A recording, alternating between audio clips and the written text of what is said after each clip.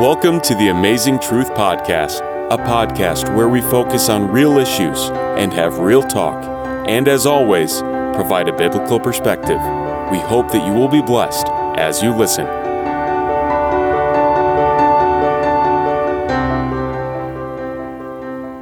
Hello and welcome to the Amazing Truth Podcast. I'm your host, Kenan. And today in the Truth Minute, we're going to focus on Jeremiah chapter 31, verse 3. And it says, I have loved you with an everlasting love. Therefore, with loving kindness, I have drawn you. Has someone ever made an important promise to you, but then wasn't able to keep it? It's devastating, isn't it? In Jeremiah 31, God promised a new covenant to his people. That's from verse 31 to 40.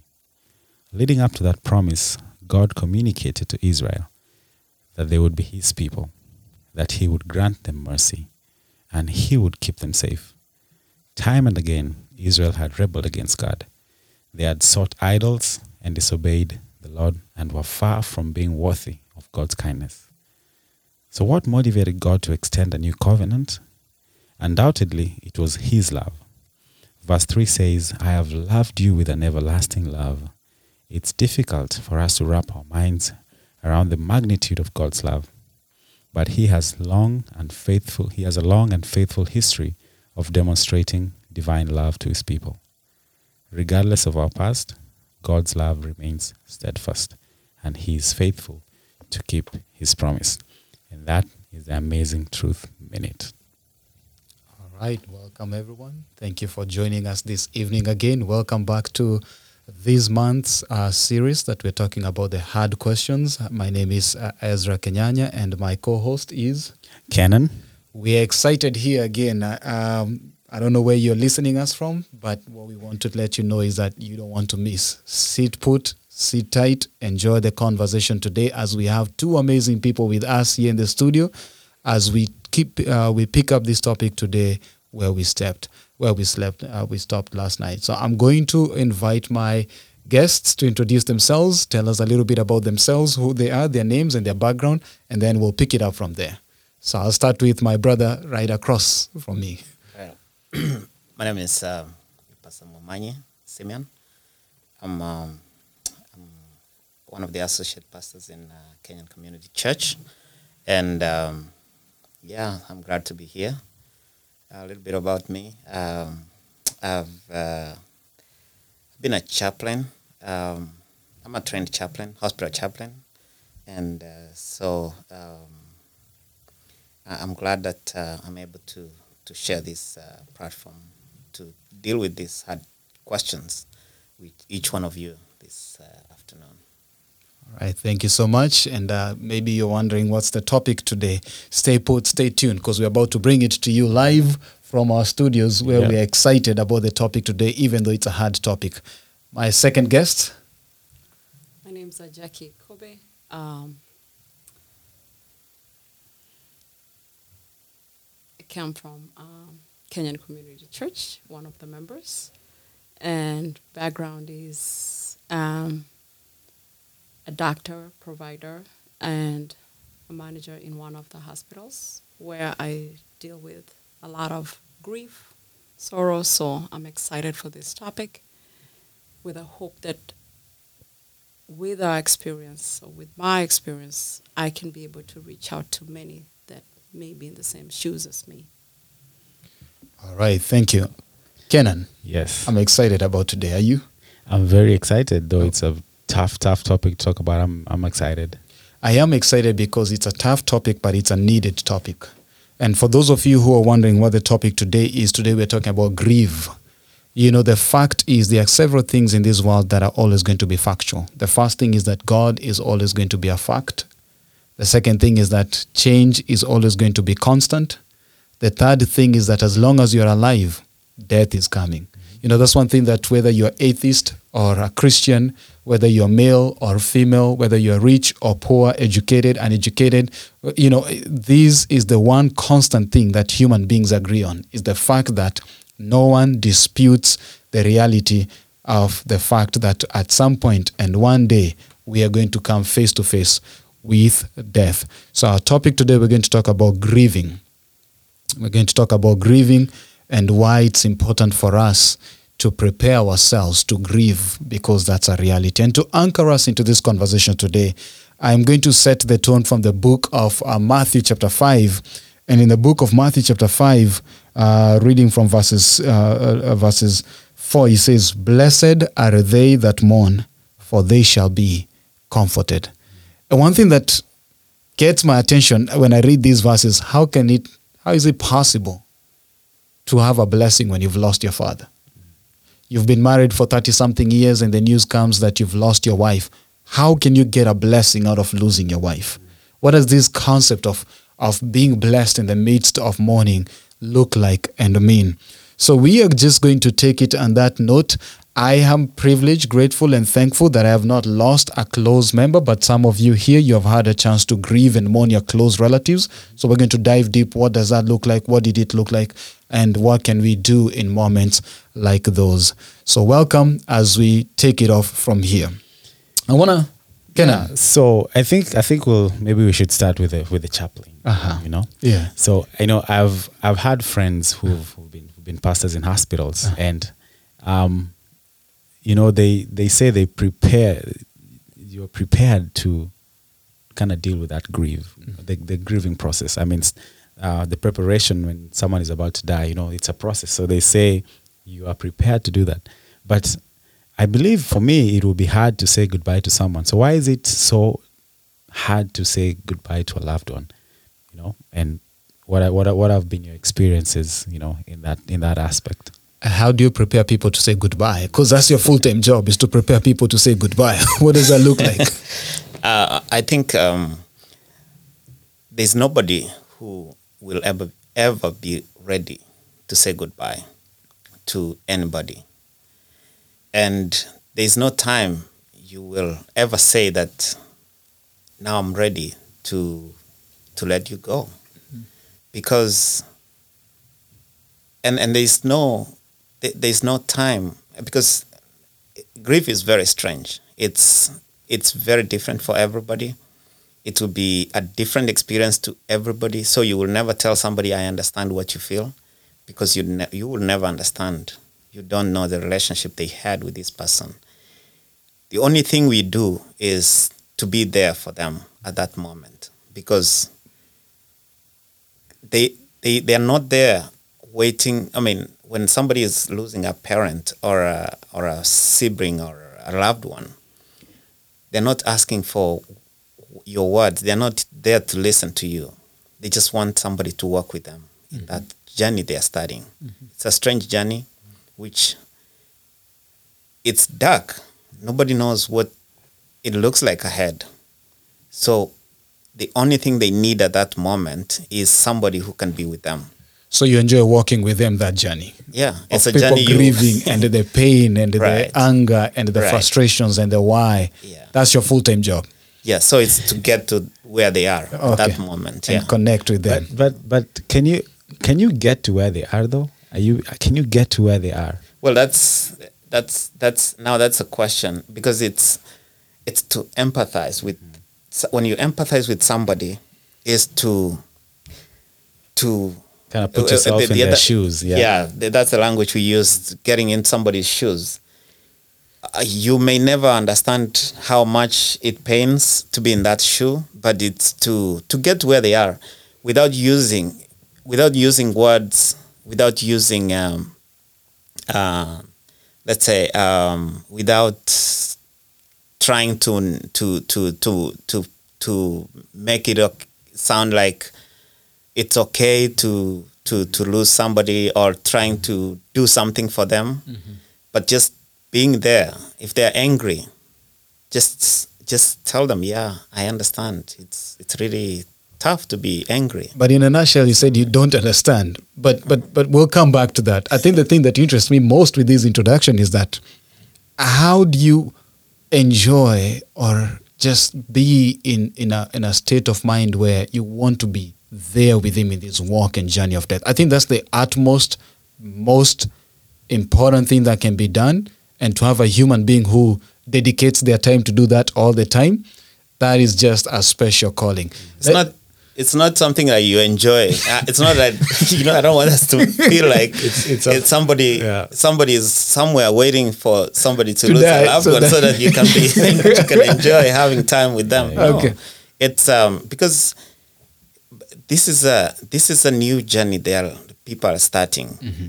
And sometimes we make mistakes by trying to tell people, oh, he's going to be with God. He's going to watch over us. He's going to do, those some of those statements, which are actually not very helpful, but hurting at the same time. Or God cannot give you something which you cannot handle. Yeah. We use scripture. Instead of that scripture helping, it hurts at the end of it. So that's why you're trained to be non-anxious. Okay. In that moment. Presence. Yeah. All in right. that moment when somebody is going through that. We'll come back. That's what we have here. Let's pivot this to Sister Jackie. Now, Jackie, why is it so hard to say goodbye? I mean, if I'm not putting you on the spot, you've had a chance, a privilege of saying goodbye. Why was it so hard?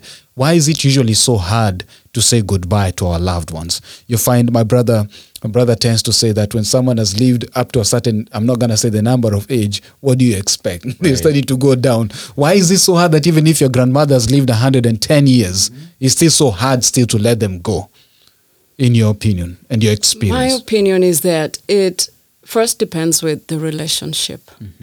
That relationship, and I can attest to mine, having lost 2 brothers and a mother, and then I lost my father, was the most painful because of the relationship I had with him. He was a man that I had grown knowing that he's a father, he's everything in the last 16 years after the loss of a mother. And so just that connection that we had every single day and remembering the good moments, the loss became even intense.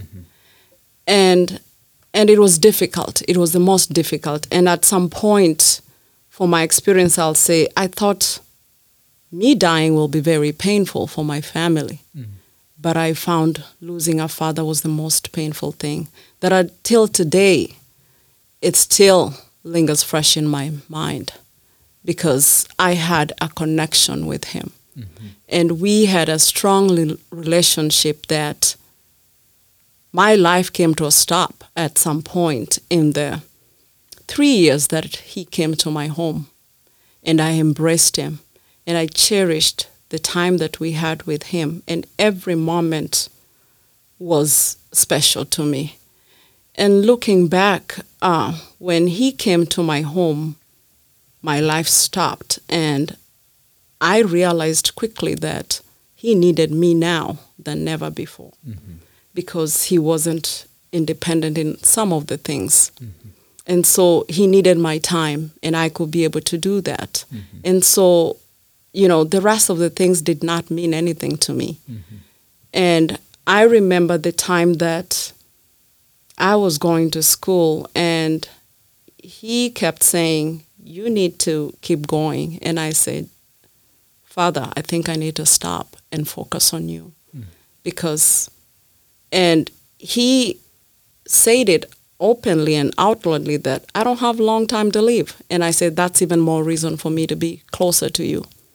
So I think letting it go is different for everyone. You find that there are people that they have no connection with their loved ones. And now that I lost a father, and when I look back for my brothers, I didn't have that much connection. But my father, somehow there was a connection. And I don't know if it is the upbringing that he was there for us and he gave us the best. And I think that's when I realized quickly that this is a big loss and it's going to take a long time to heal. So the relationship piece plays a huge role in terms of the grieving, how close you are with a person, the moments you shared, the bonds that you had. Now, the fact that we know that death is a reality, and we know that it's going to come, is it possible for someone to come in terms with that reality in advance? I don't want to answer that, but I have a friend. I have a friend who is not African. He's Caucasian, and his father died not too long ago, and for him it was kind of I want to say a milestone. They look at it as a milestone, a celebration moment. A celebration, but it's a stage. So even the what I understood was their grieving process was very different. And he told me one thing, that he had prepared himself for the eventual passing of his dad, whose dad he was an alcoholic, was drinking and all that stuff. And one thing that struck me, that even though he was prepared and they didn't have a relationship with his dad at all, but what he said, that it was just healed, it was meant to happen. And the man didn't grieve. I don't know, maybe because they didn't have a relationship. So because the man that he died on a Sunday, he was buried on a Tuesday, and his life was back to normal. Now try that in an African right. culture. So when you said a relationship, it's important to have it. When the burden of that the grieving process is more if you have a relationship with that person. That's awesome. So how do we go ahead? Yeah, that's very true. That the level of relationship people have with each other is very different, and the connection we have with the people is very different. You see, in a normal setting, if it was the American way, your father could have gone to a nursing home, maybe hospice, all those things, but you wanted to spend as much time with him as you can. So that's very different. That tells you the kind of relationship we have. You were willing even to let your lives come to a standstill to make sure you spend as much time with your father as you can. So, and knowing that now I'm not going to have this time anymore. He's not going to be here anymore. It makes it even harder. So, but can't we make a case that that's the reality of life? I don't know how long we'll be there. I don't know if tomorrow we'll be there. Shouldn't I make the case that every single day is important on how we build our relationships and converse with each other? Because I can just leave here and God forbid I get into an accident, I'm gone. Versus when people are older, we've already assimilated in our mindset that they only have limited time to live. Whereas death does not choose someone, whether you're young, you're old, you're knowledgeable or unknowledgeable. Why is it so hard for us to sit in our homes like we are seated here and have this conversation openly with our families? Yeah. Here we can talk because after this we'll close and we'll go home. Everybody. Why is it so hard to get to a point when everyone is still there, to sit down in our homes and have that solid conversation? I know from an African culture it's a taboo. Yeah. But the truth is coming. Why is it so hard in your opinion? I'll start with Sister Jackie. I will say, during the family issues like sickness, that's even the harder time for you to bring up a conversation. And growing up in an African home, one of the things that I've seen us do is when we want to bring this hard conversation, it's about we need to talk. And as human, when you tell me we need to talk. Maybe that's how your girlfriend let you last time. We need to talk and end the relationship. When you say that, as human, it triggers me and said, what is the problem? And in my mind, I already have a negative like, what did I do? Yeah. What is this all about? Then I start building up things and building up the blocks about this conversation. But when you look at time, and I will take this back to my family. When my dad started going down, it was one morning when he was doing fine and we got him to the hospital. And it was a conversation of a daily conversation. And we find the time and started out with the good times and then bring that in. So you had that conversation as a family? So we had that conversation because we are left 6 girls, and so we really had to talk about it, knowing that we had no brother to be able to support us, but we have our husbands to be able to support us. And so we had to start it ourselves. And I'm glad that our brother-in-laws noted quickly that they took themselves off and said, we'll support your decision. Okay. It was even harder for us to be able, and I'm glad that I come from, all the girls were in healthcare. So we thought it was easy, but it was the toughest moment of our life. Even trying to bring, because we had a younger one, my follower is not in healthcare. Yeah. In my mind, I knew this is the only one that I really need to fix for us to be in the same page. Yeah. I did not know that I have the rest to fix. And they're in healthcare. So it's even harder.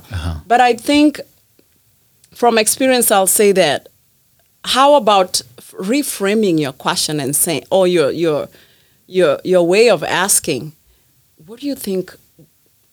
Can we talk about this? Or bring something in a way that is not, let's talk about something, so that it brings someone an assumption So already. the approach, the timing.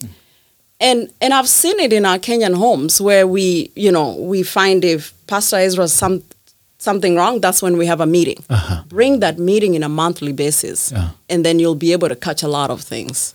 I want to ask something though. When you said you had to prepare a whole lot of people around you. What about yourself? Yeah.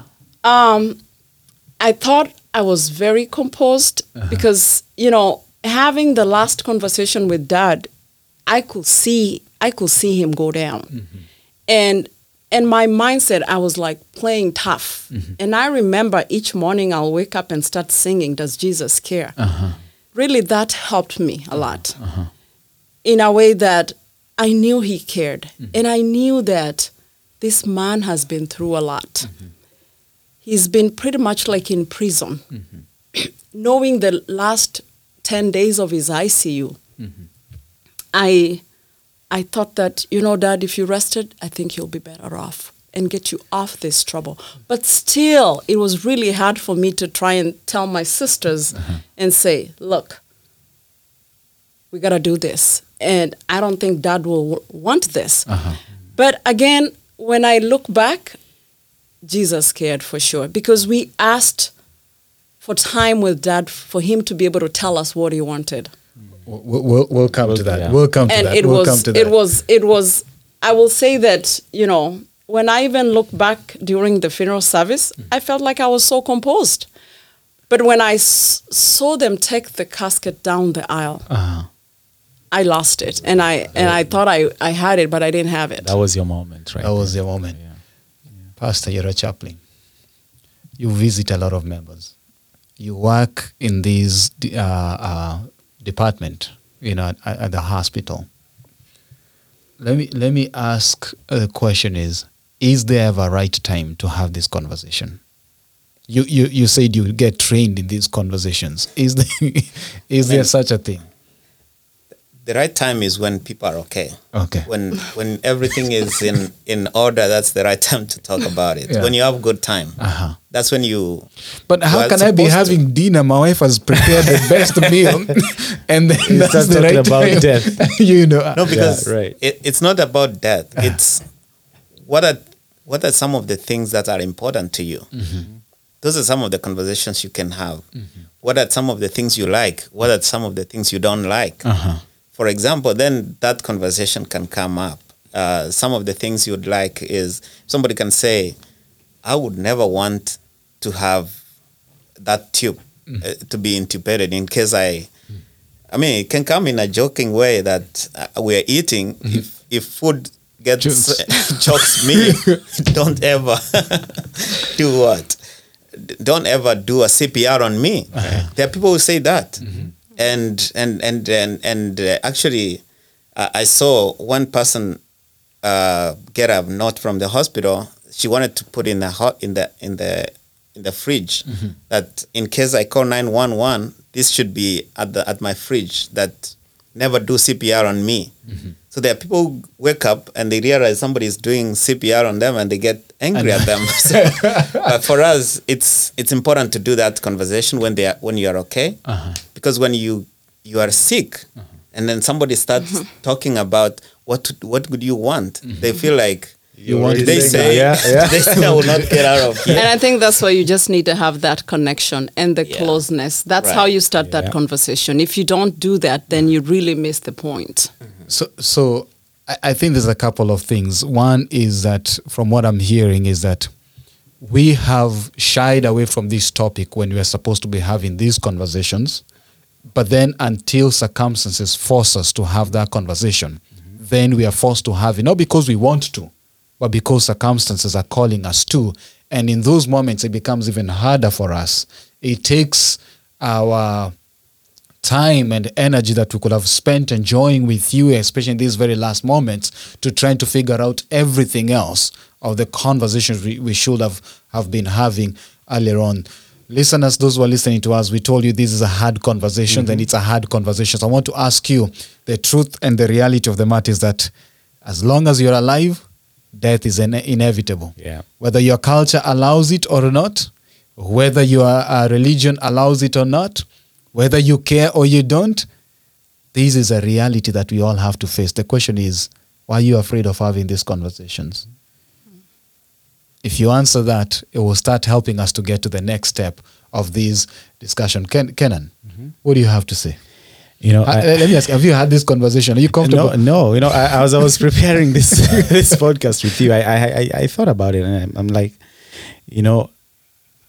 I can't. It's hard to have these conversations. It's hard to talk about writing a will or preparing your children to live without you.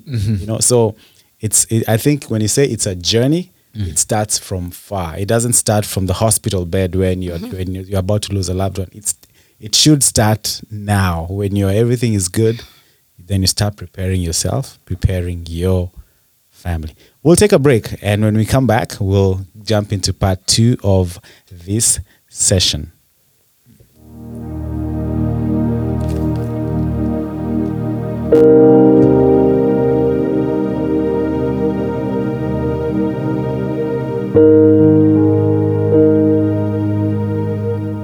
So during this break, we want to remind you that we are in the middle of a series. The series is Asking the Hard Questions of Life, and we are in episode 3, actually.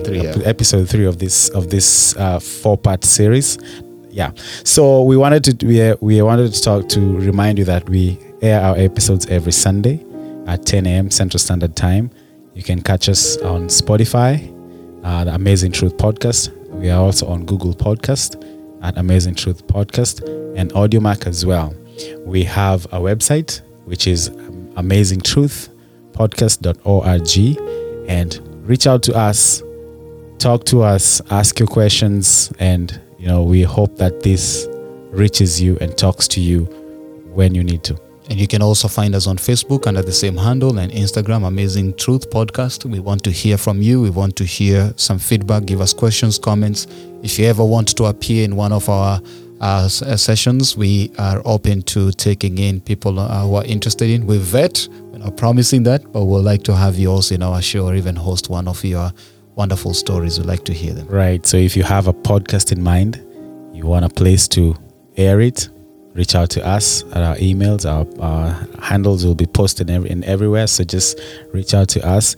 And what are we looking forward to in November? November, we're going to be talking about fatherhood. It's one of the biggest pandemic. Yeah. Because men and fathers are becoming scarce. So if you're a father, a daughter, a son out there, tune in November as we keep it real here at Amazing Truth Podcast. Exactly. So we'll have fathers here, we'll have daughters here, we'll have sons here, and we'll talk about fathers. So look forward to that. Once again, share, subscribe, like our pages.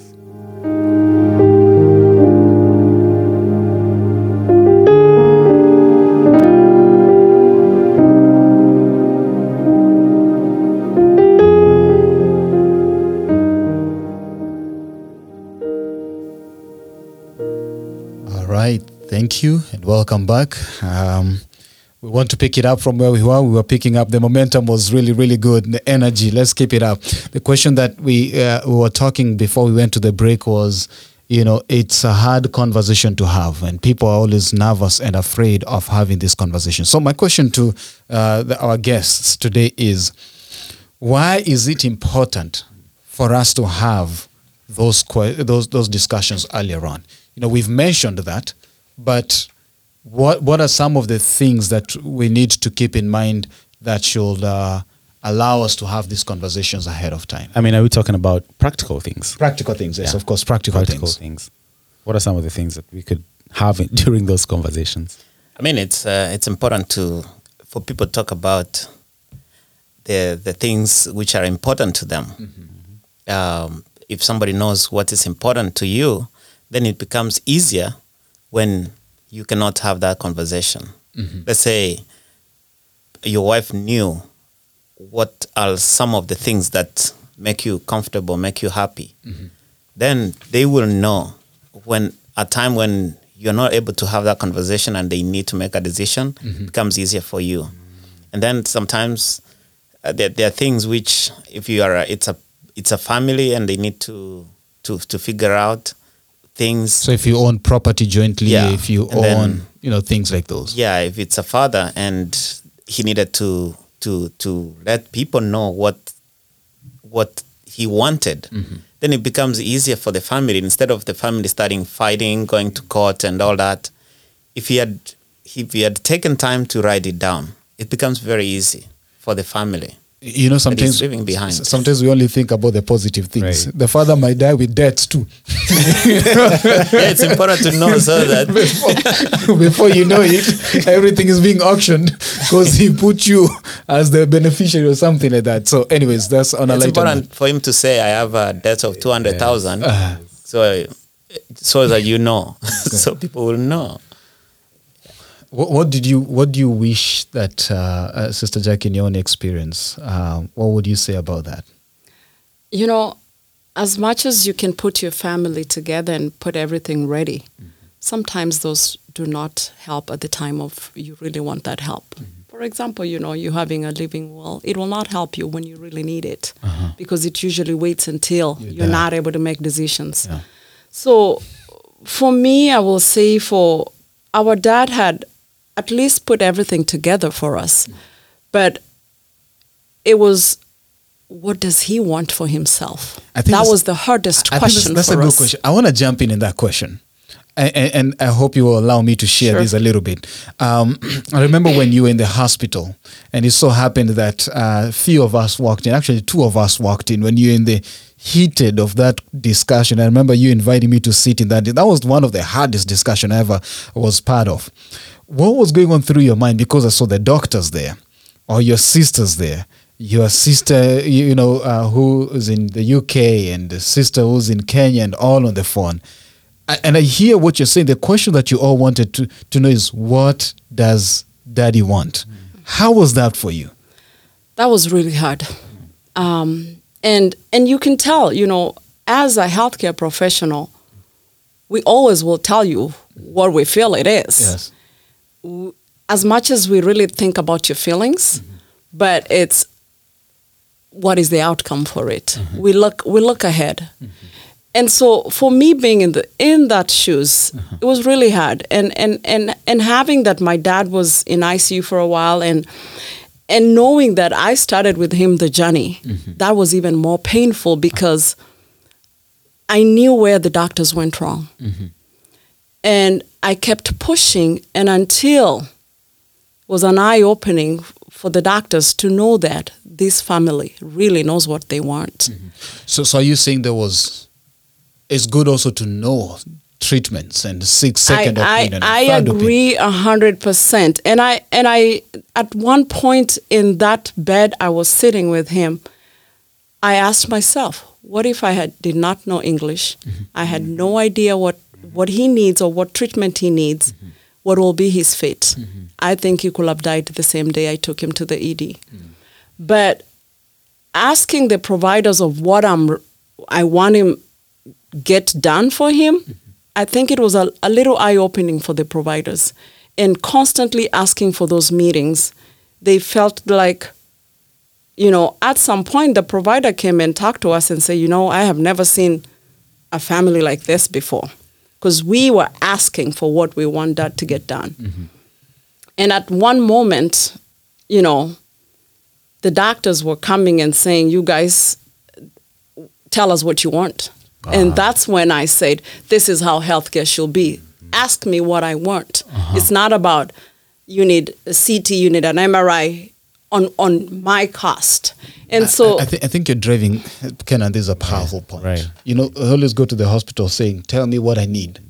But there's also that piece of, how do you know? Anyway, we're not medical experts. And again, you got to enlighten yourself. Right, and it's a different curveball when someone is someone who's in hospice, someone who's about to die. So knowing what you want at that point, I think that's important. That's really good. So there's go ahead. I think the challenge that sometimes even healthcare providers get into is when they don't have that conversation, because the doctor comes in, just reads what your body is telling them, but they don't have enough time to have that conversation.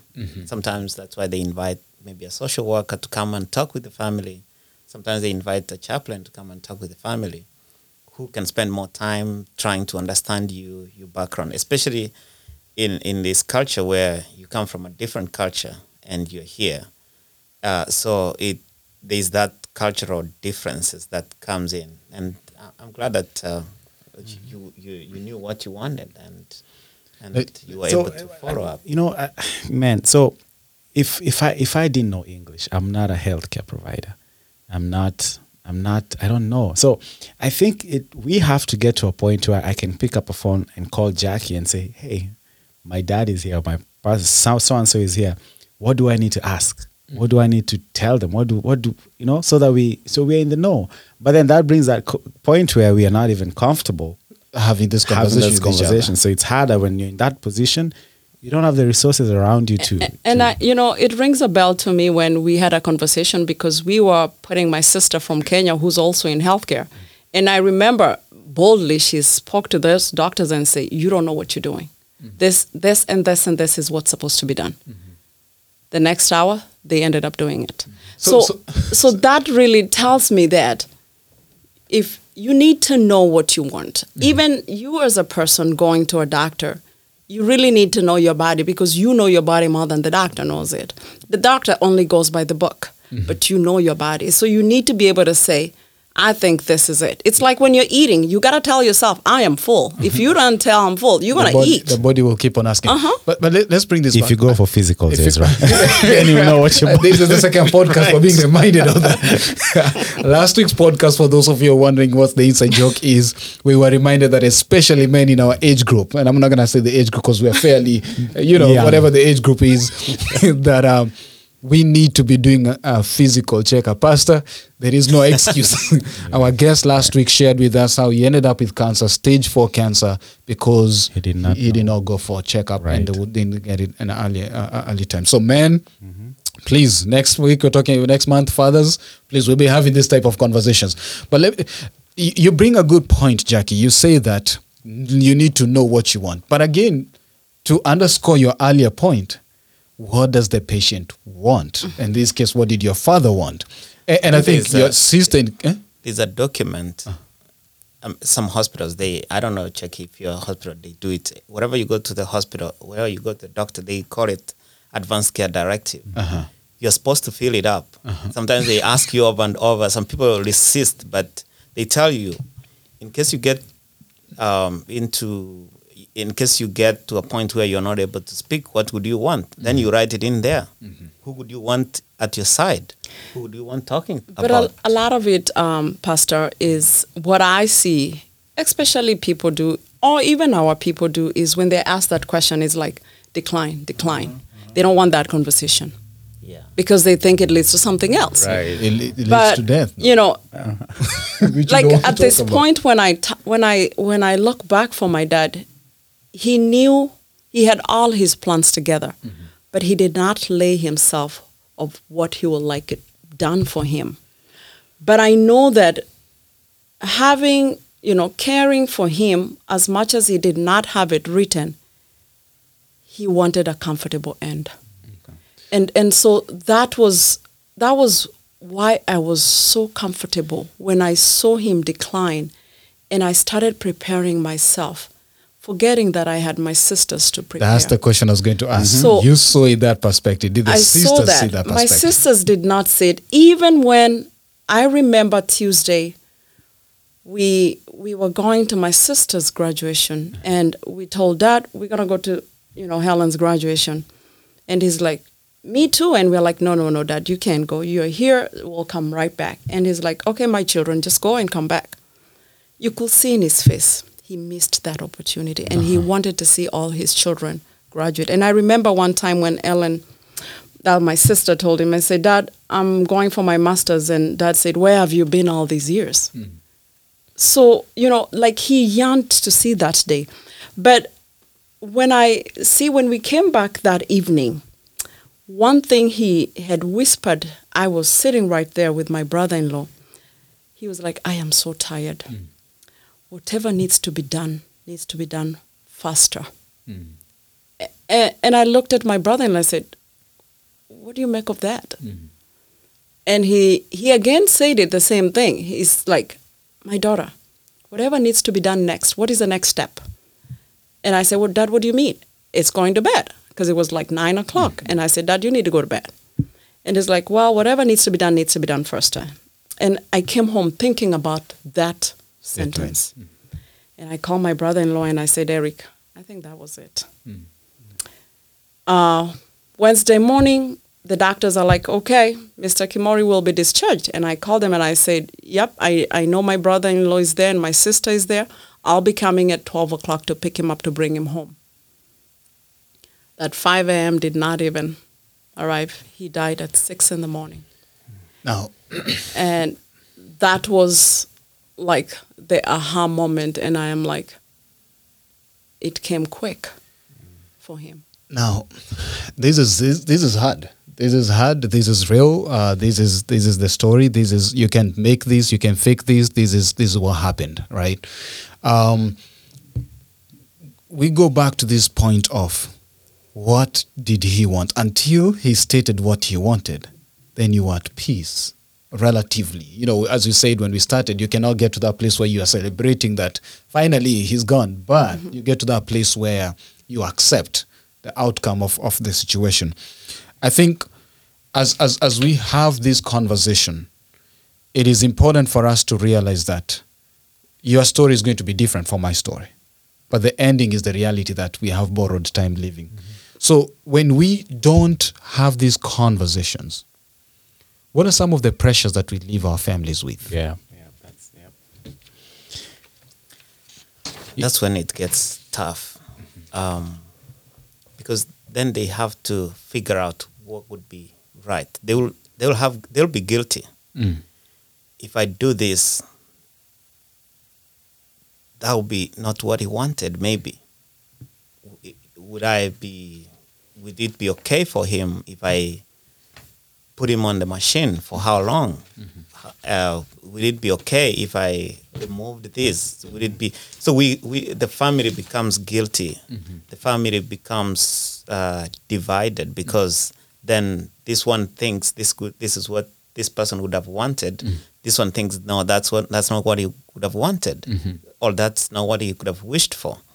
Or somebody would say, he told me this, but there's no proof. Evidence of that. Yeah, so there is that division that will happen if you don't have that conversation with your family when you are having good times. So is it? Go ahead. I wanna ask, or is it? Does it take away from the grieving time when you have to, when someone hasn't said what they want, which it happens?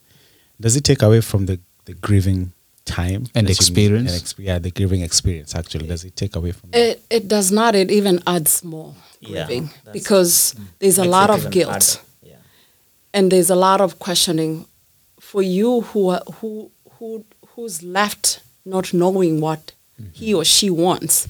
You tend to blame yourself at some point. And then when you look back, if maybe your loved one was sick, you really you have that sense of the aha moment of, I think he has rested. He had suffered. If especially your loved one was ailing from a lot of sickness that you really was pretty much, for example, if you have a loved one who you pretty much you see them day and night through pain, sleepless nights for them, it becomes a relief moment. But also, if when they did not say what they want, you end up blaming yourself. And if you have even a larger family, then you're in for it. Because you start if fighting. you are the one who made a decision, then you live with that guilt from your Siblings. family, trying to say, you made dad die, or you made mom die, or you made decisions for him. This is not what he wanted. And so everybody brings in their idea, depending on the relationship. Again, it comes back to how were you connected? If you were connected among, for example, for my siblings, I will say that we were brought up so close that dad knew us, and it never recalled, there was no time that you could tell that dad loves Grace or loves Damaris than Jackie or no. There was that equal. But then when we sat back with my siblings, I remember talking to my sister when she came, my older sister, and I said, Damaris, you're the older one here, make decisions now. Because I felt like it was too much pressure on me. And I said, Damaris, you're the older now, you make decisions. And she was like, no, Jackie, but you're the one here. And I said, and then when she was here and left, and I said, you've left, but you've left me with 3 other girls to worry about. Because I am stressed about them, and I cannot bring them to the same page as me. So it doesn't take away from the grieving. It does not. It adds hurts to because there's that. Guilt. There's guilt. There's no. You feel like you delegated a decision that it wasn't, and you also feel like it even increases the stress. Increases the Gives you a lot of questions. And then there's a potential of family conflict. Yeah. Even especially if you're home, There's like something else we could have done. Yeah. Which we didn't do. yeah, and you feel like. But at this point, I think to me, I'm grateful because it brought us all together. We were all there to see him, and everybody was on the same page. Awesome. So I think when I say awesome, I'm saying not that I'm celebrating, but I'm saying awesome. Like, I'm glad that he did that. There was a positive outcome out of it. But unfortunately, that's not the story of many. Yes. Yeah. Unfortunately, that's not the story of how many people. You live maybe in the United States. You don't know where your parents want to be buried when they sleep here, whether they want to be buried here or they have brothers back home that they need to, see the body, or you have circumstances where there's property that was invested overseas that you have no clue and relatives were involved. You leave your children in a state and a place where it brings more conflict rather than doing good to a family. So it's good to prepare. This podcast keeps on challenging us. Now we're talking about preparation. It is good to prepare. I think what I'm getting from this is it's good to prepare. I want to be at a place where I know if I've rested, I know my family knows what I want, and they're not fighting. So they can take that time and grieve. Grieve the right way. So can I say this? Can I say that love for your family should compel you to have these conversations now. Yeah. If you love your families, now is the time to have those conversations, because if you are not there tomorrow, you would have left them fighting and divided. You don't want to be the glue piece, but you want to empower them. And not even that, when right now this moment when everyone is doing well is the best moment, than waiting when someone is on their bed trying to have the conversation, because then you make a quick judgment without rationale to it. And then sometimes they recover from that. Now they recover the decisions you've made. No, and that document, you can always change it. Okay, that's you can true. always edit. It's just written in a pen, so you can always change it. So you can always have that conversation. So it's important, because when you have that conversation, it doesn't mean that They have gone. it's only when you are dead. No, it's when you are in case you have a heart attack right now, or in case you stop breathing right now, what will happen to you? What would you want? So Some of those things, who would you want to make a decision for you? Pastor, Yeah. you keep on referencing this document. Which document? What Where document do is we this? get it? Exactly. Is it my? I know. I was telling Ezra that when you apply for the renewal of your ID, they have that. Will you be a donor? For me personally, I don't fill that up because it's called Advanced Care Directive. It's Advanced Healthcare Directive, and it's a written document. Can Where do you always find be it? changed. It's offered at the hospital. It's offered any place you go. You can always ask for it. It's free, and social workers can help you. And a lot of it, it's just to be able to put it out there so people know what are your wishes. And it doesn't have to be a lot of detail. You can always have it just a written thing for a short time. And then when you feel better, get at home, meet with someone and be able to write it down. So let me ask, can you, if anybody who's healthy, if I walked into a clinic right now, I can ask for it, and you can ask for advance directive and they'll help you, and they will give you a lot of resources to help you even write it down. Ezra, that is a and reality. It comes, that's where the rubber meets the road. What I say, I think we agree with all of you. That healthcare directive is in 5. A lot of it people confuse it with living will. It's healthcare directive, but then it has some division. Okay. You can have a power of attorney in it. You can have advanced planning of your funeral or your wealth or anything. I think let's talk about that or advanced planning of funeral. We have a lot of fundraisings that happen here, right? You find that people are in groups of fundraising, so that when their loved one dies, they can be given money, right? They can be given money to go and bury and for the burial. That's advanced care directive. Advanced care planning, whatever we call it. But they themselves don't have a plan for themselves. It's like you're planning for your sibling or loved one to die. But the hardest part, Kenan, let's bring this home. Yeah. All this they are saying is true. We agree. Getting up to go there is the hardest part. Yeah. So how do we do these? I think the easiest part is tell somebody. When you go to the hospital and you are asked about advanced care directive, agree to have that conversation. Because sometimes when you go to the clinic, you're not very sick. Yeah. Maybe you're going for a checkup or something. So that time you're not very sick. But when you're taken by an ambulance, then it's serious business. When you are admitted in the hospital, it means they know you might be intubated, and they may want to know if you would be in that position. How long would you want to be there? So they will ask you those questions. So it's important that when you're okay, ask those questions. Yeah, and I think I would say, and I think it's something that if I'll not preach and not do it. I think when you say when we are well, when everything is well, I think I think you should, I don't know, it is best to prepare your family or your loved ones. Yeah. Don't just go and bring this form For them. Use a form. Yeah, you come and you bring this or no, I think that will create more. So I think preparing and having these conversations on your dinner table. I think that's the point you're trying to drive. That is why we are having this podcast. Play it in your dinner tables tonight when you're listening it. I will say that, it also applies to, when you have a loved one who's very sick and you get to the hospital, and the first thing, when they see, depending on their condition and status, they will tell you, hospice. In an African, way, when they're told hospice, they're like, he's done. But it's really not. Hospice is not about that they're dying tomorrow or 6 days or whatever. Hospice is to be able to provide you with everything you need. And you can I've seen people hospice for a year and they come out and they move on with life. So hospice a lot of it is to take the burden off you as a family and be able to even have life. Like when I look back, I took it on my own burden and said, everything will stop. I will lose friends, but I will take care of my dad.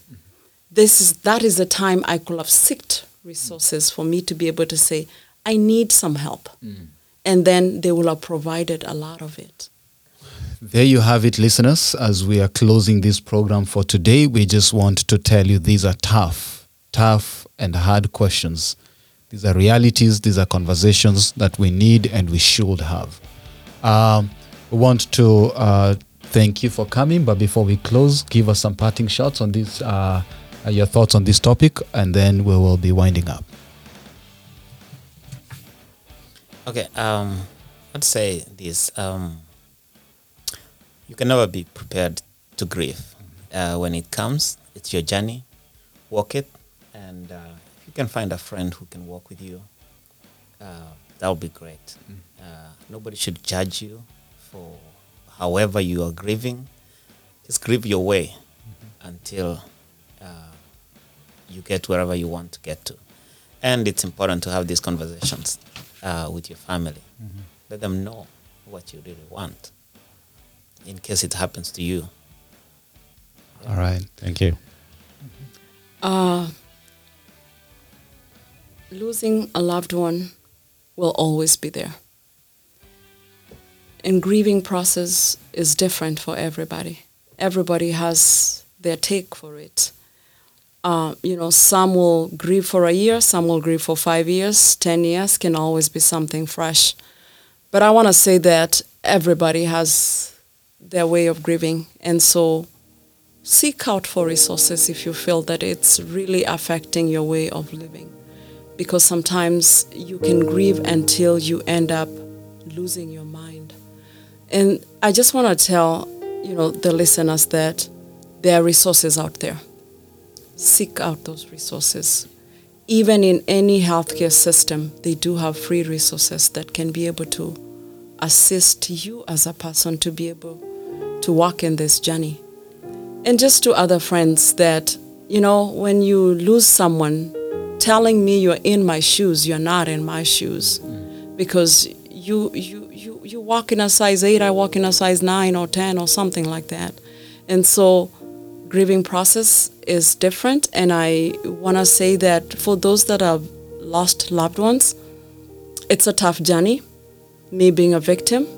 And, I thank God that for those that know God, it's the best thing you can ever have, that He will walk with you through that journey, even when you feel that it's dark and the light at the tunnel is almost there. Thank you. Thank you.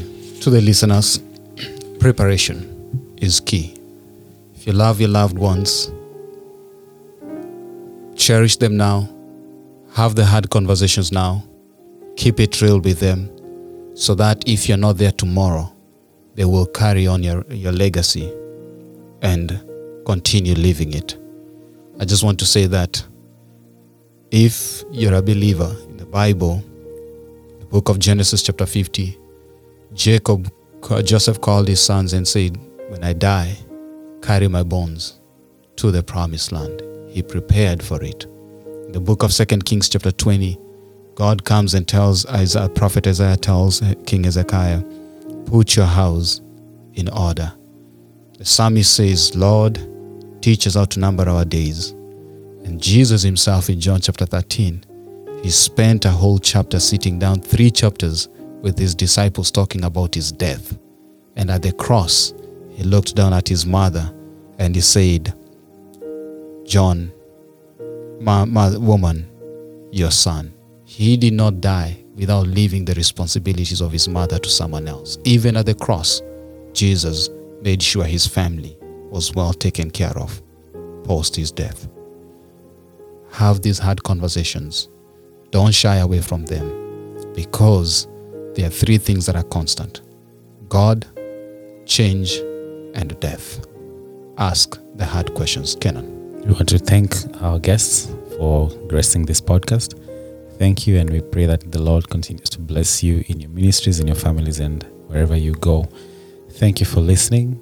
We will see you on the next one. Thank you for listening to this episode of the Amazing Truth Podcast. We hope you were blessed as you listened. Don't forget to share, like, and subscribe. God bless you, and see you on the next one.